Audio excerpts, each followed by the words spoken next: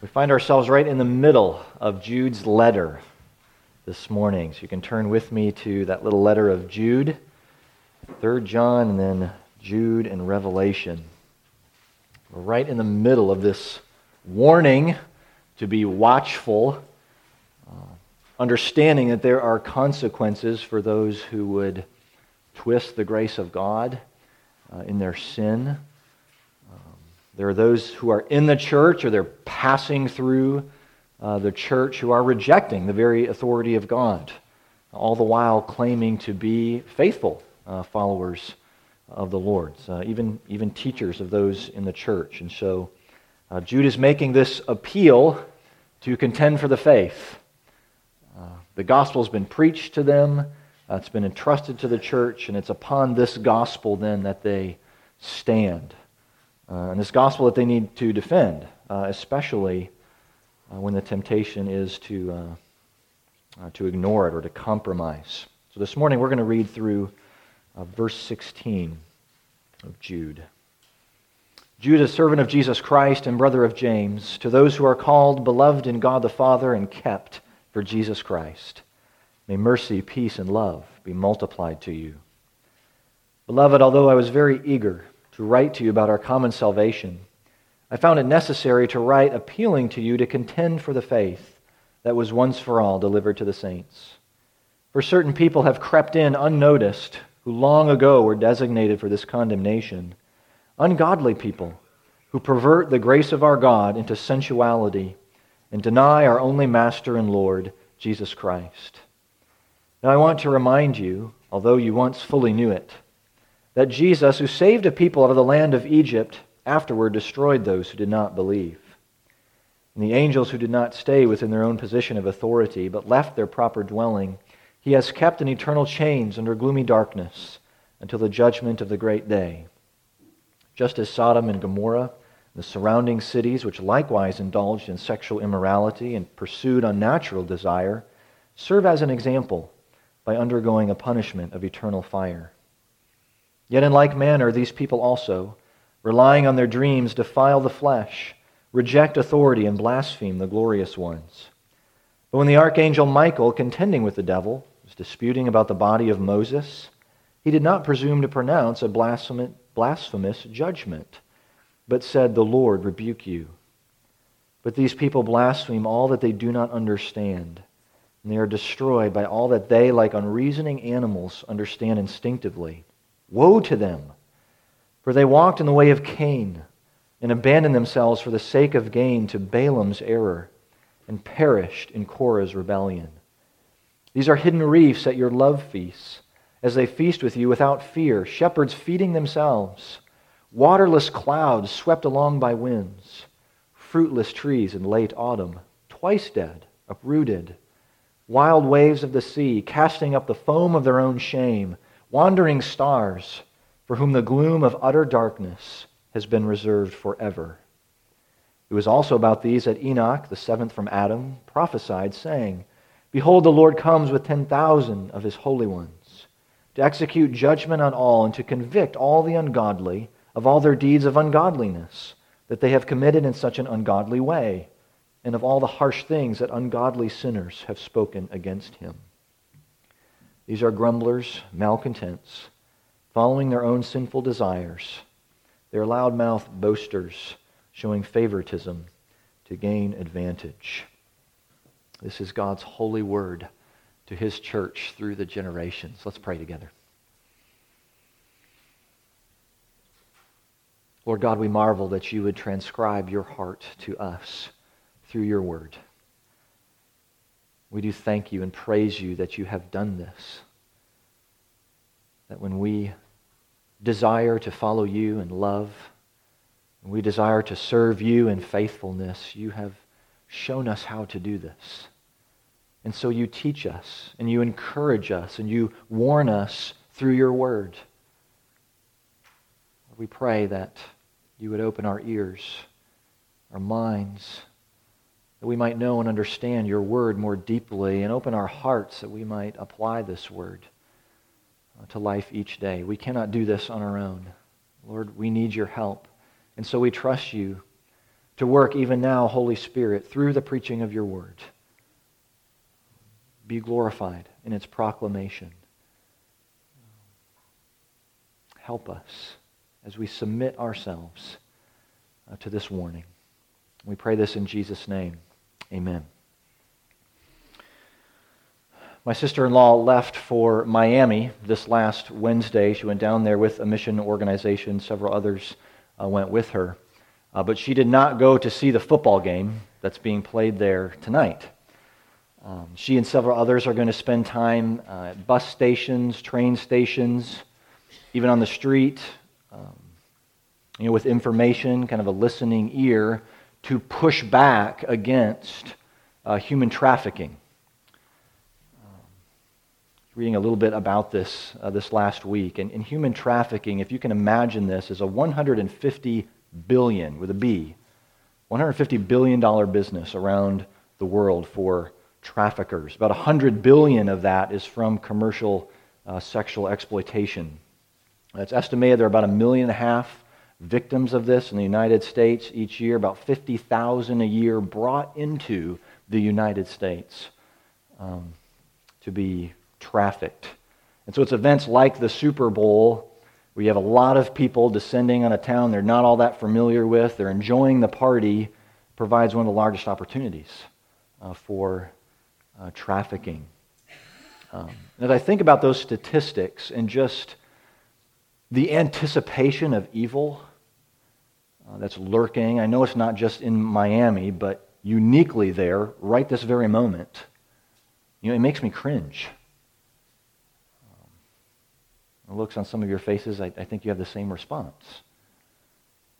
Such depravity and wickedness. Abuse and selling human beings like they're just another piece of property, like a shoe or a hat. That turns our stomach, makes us cringe. And in the verses here before us, Jude is piling on this language, examples, descriptions, talking about these teachers that would make the members of the church just cringe. This is not good. This is ugly. And so Jude is heightening their awareness. He's heightening our awareness by these examples and the types that he's mentioning here. So he takes a breath after verse 10, then interjects with this, assessment. Woe to them. Pay attention. This is a big deal. It's not going to end well for those in our midst who are twisting the grace of God. Let me be crystal clear about that, is what Jude is communicating. He's going to give some of these examples for the church to help identify these people. Remember, he doesn't name them. These people among them, all the while, to be on guard of their own hearts, to assess their own walk before the Lord. And that's something I need to hear. I trust it's what you need to hear. Especially when we're tempted to think that the ugliness, all these things that make us cringe, are somewhere else or with someone else. So Jude uses illustrations, another grouping of 3 here to start with. Then he reinforces the message with a prophecy taken from tradition. But the people are going to cringe when they hear the names in verse 11. Some bad characters, then give attention to this judgment for the ungodly in verses 14 through 16. So for us to keep this straight in Jude's course here, we're going to look at the bad characters and the bold prophecy. We're going to keep those straight in your minds. Bad characters and bold prophecy, what that means for us. So he starts with this, against another triad of woe. These are not the men that the church wants to identify with or walk in their example. They would cringe when they hear things like the way of Cain or the error of Balaam or the rebellion of Korah. And Jude has concluded he wants the church to know that these certain people are types of Cain, types of Balaam or Korah. The conduct of each of these men listed here, it was not only for themselves, but they led others astray. Others followed after them and received the judgment of God. Remember how the Lord comes to Cain in Genesis chapter 4. He really gives him some important instruction. He warns him. Okay, sin is crouching at the door. You must rule over it. And then what happens? Sin rules over Cain. He rejects God's warning to him. Ends up murdering his brother and establishing, building a place that just breeds violence. Then we have Balaam. Balaam chases after his own greed, Numbers 22 through 24. He's offered large amounts of money by the king of Moab, Balak. And he would receive this money if he would curse Israel. The Lord doesn't allow him to curse Israel, but we know his heart is not with Israel. He leads them astray into the idolatry and the wickedness of the Midianites. And then Korah leads a rebellion against Moses' leadership. Says, hey, I'm in the family. I'm a priest too. How come Moses gets to make all these decisions? Hello, I'm over here. Pay attention to me. And because of this, God is ready to, consume the people. Moses intercedes. Many of them are spared. But the families of those in this rebellion, Numbers 16, are swallowed up by this. So we see why the people would be cringing at this. What it's telling us about these teachers in the church. And the language here just, it asserts that completed action. Their fate is already settled. They're leading others in sin, trivializing the commands of God, the command to love Him above all, to love neighbor as themselves. And so as we begin to bring this closer to home, we can consider these types in the church, particularly among those who presume to lead or shepherd in the church of God. They're the types of Cain, where there's really no judge, there's really no ultimate consequences for your actions. This one would say, well, to each his own. To each his own. And then they reject God's word. The type of Balaam lays aside God's word for something else and teaches and preaches something that may, just sound a little nicer. It may up the approval ratings or pad the pockets a little bit more. And folks, I wish I could say that this was just out there, but it's not. It's close. It's in the church. Okay, we don't have to look but a few hundred yards away to find that in a place of where God's people are to gather for worship, the message is out there for all to see. And here's the message. Wealth was God's idea. Wealth was God's idea. What are your spidey senses doing when you hear that? Hair start to stand on end, maybe cringe a little bit. God in His goodness may provide material prosperity. He does this. But if that is the end goal, if that is the pursuit, then it is very short-lived and unsatisfying. It's been verified over and over again. The wealthiest people are usually the most unhappy and unsatisfied. You cannot serve two masters. You will love the one and hate the other, Jesus said. One of those masters may very well get in the way of the other master. God's word, there are more warnings against the dangers of wealth and the gathering of possessions in God's word than just about anything else. Balaam's error leading the people into idolatry, destruction. How about the types of Korah? These are the ones that despise authority, or that there's living under the authority of another, rejecting God's authority and what He has ordered, prescribed, both in the church and out of the church. What do you mean God made men and women differently? You mean they have responsibilities and gifts that complement each other? That actually contributes to what they both desire, and this for the flourishing of humanity? It sounds so ancient, even oppressive. Thus says the Lord, stand by the roads and look, and ask for the ancient path, where the good way is, and walk in it, and find rest for your souls. But they said, we will not walk in it. So like Korah, they perish in their rebellion. Look at the language of verses 12 and 13. Shows us just how, really I think how incensed Jude is, how angry he is here. I mean, he's pulling out the stops, pulling from every sphere of nature. We see land, air, sea, the heavens to build his case. So he just adds to these metaphors of what these intruders, the false teachers, are like hidden reefs at their love feasts. Those reefs are just underneath the surface. And so the boat can get very close. Everything looks safe. Everything looks okay until it's a wreck against the reef. And the love feasts in the church, times of instruction, times of worship for the people, they likely included going to the Lord's table together. And Jude goes on to say that these shepherds are feeding themselves, they're indulging themselves, not caring for the sheep.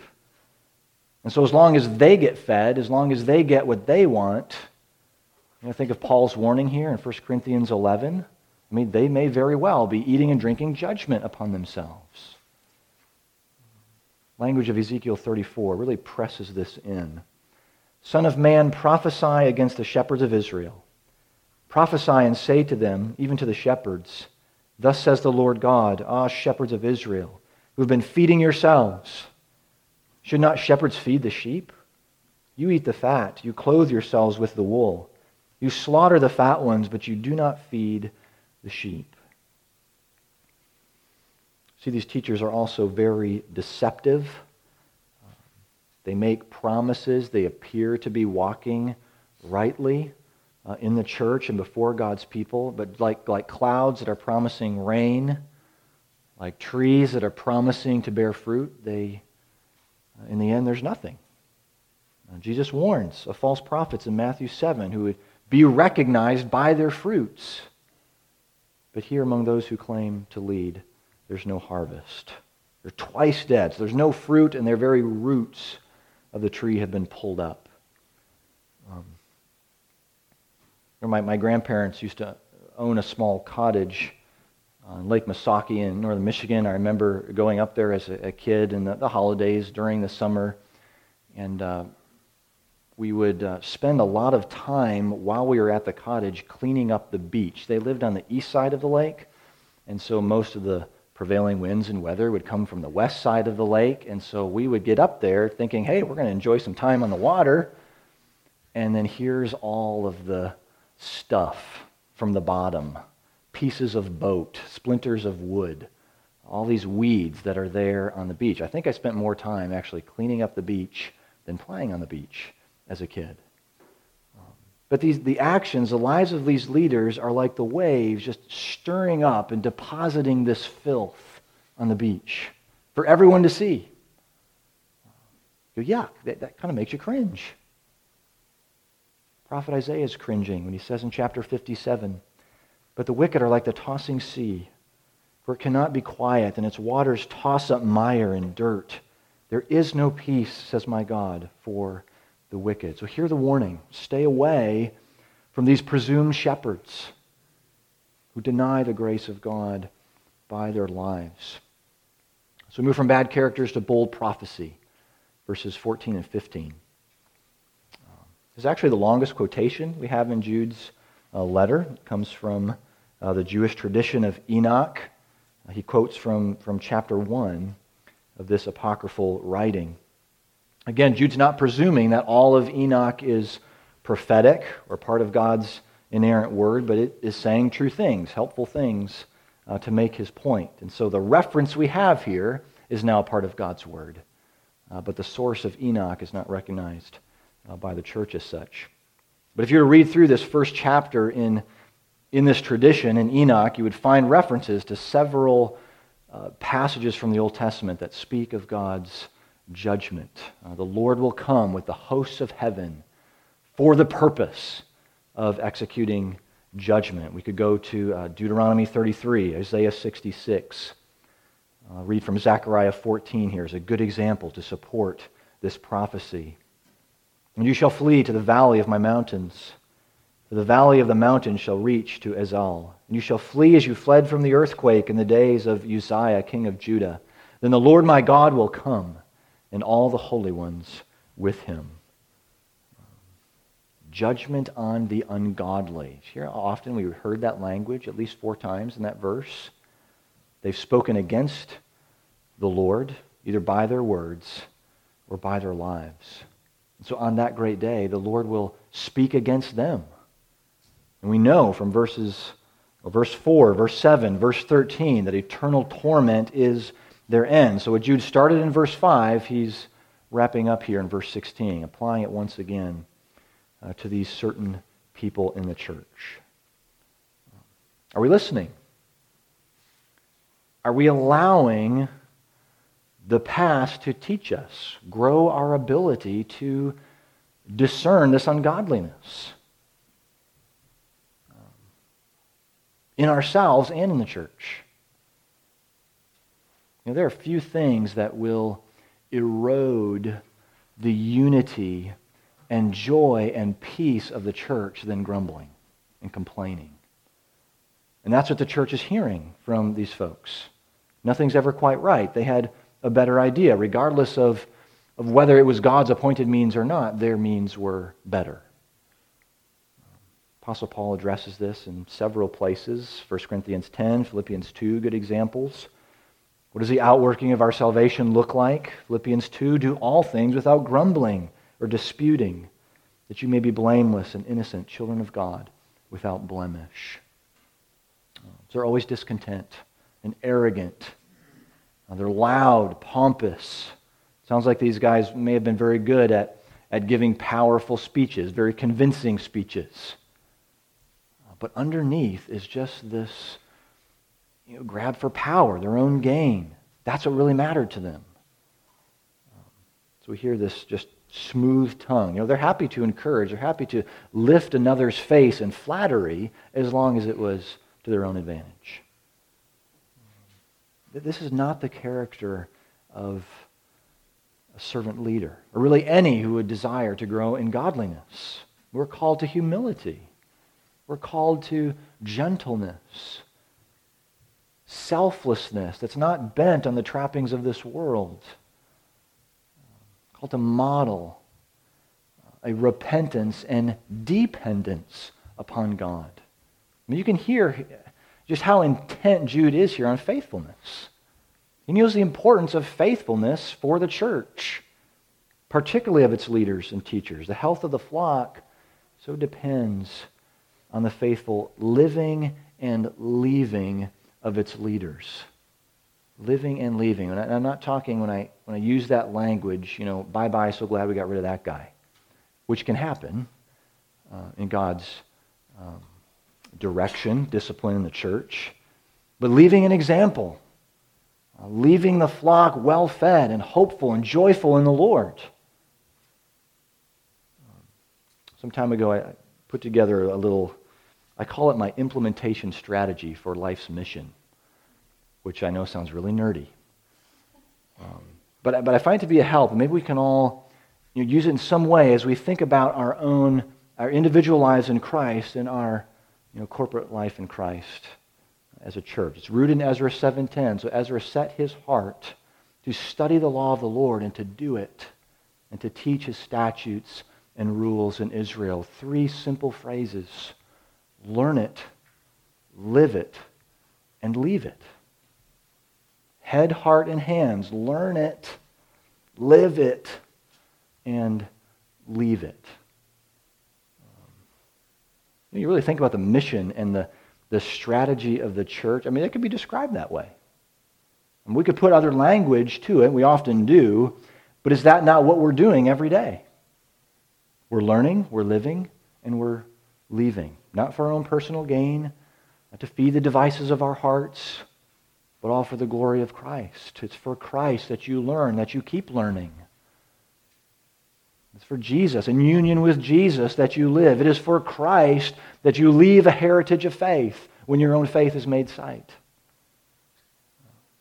So the warnings we see in these verses, the very things that make us cringe, that's the call to persevere in faith. to put to death the deeds of the flesh, the sin that so easily entangles, and look to Christ. Fix our eyes upon Christ. Here's a call to pray. Pray that the Lord would show you, the Lord would show me those things in our hearts and our lives that cause us to cringe. When we read Jude here, it should move us. We should want to do what the prophet instructs in chapter 55. Seek the Lord while he may be found. Call upon him while he is near. Let the wicked forsake his way, the unrighteous man his thoughts. Let him return to the Lord and to our God, for he will abundantly pardon. Church family, our God is not mocked. Sooner or later, all rebellion against his authority, it will be judged. But for those who believe, those who are kept by Jesus Christ, that rebellion has been judged once for all. Right here at the cross. It was here that God's grace and mercy was trampled upon. It was there that the Lord Jesus, the Son of God, was mocked so that justice would be satisfied. His wrath averted for those who believe. So hear the call of our suffering servant leader. See, we have a shepherd that is not at all like these shepherds we read here. We have a shepherd who knows us, who loves us, a shepherd who carries us. We have a shepherd who leads us, a shepherd who feeds us with our heart's desire. And that's just a little more of him and a little more of him every day. So we're going to keep feasting. We're going to keep eating from his goodness and his grace. But let's pray before we go to the table. Lord God, we do praise you that you have given us this word, a word of warning that calls us to faith, to persevere. Lord, we thank you for this help in identifying, not just in others, but in ourselves, what may cause us to cringe in our sin. Oh, forgive us, Lord. In your grace and mercy, show us where we need to repent, turn to you. Oh God, as we come to this table, we are keenly reminded that you, Lord Jesus, were mocked, spit upon, bruised and broken for us, taking the full wrath and judgment for our sin upon yourself. That the end that we read here is not our end, because our lives are hidden with Christ. It's in this we celebrate, in this we rejoice. We thank you, Good Shepherd, for feeding us. We pray this in Jesus' name. Amen.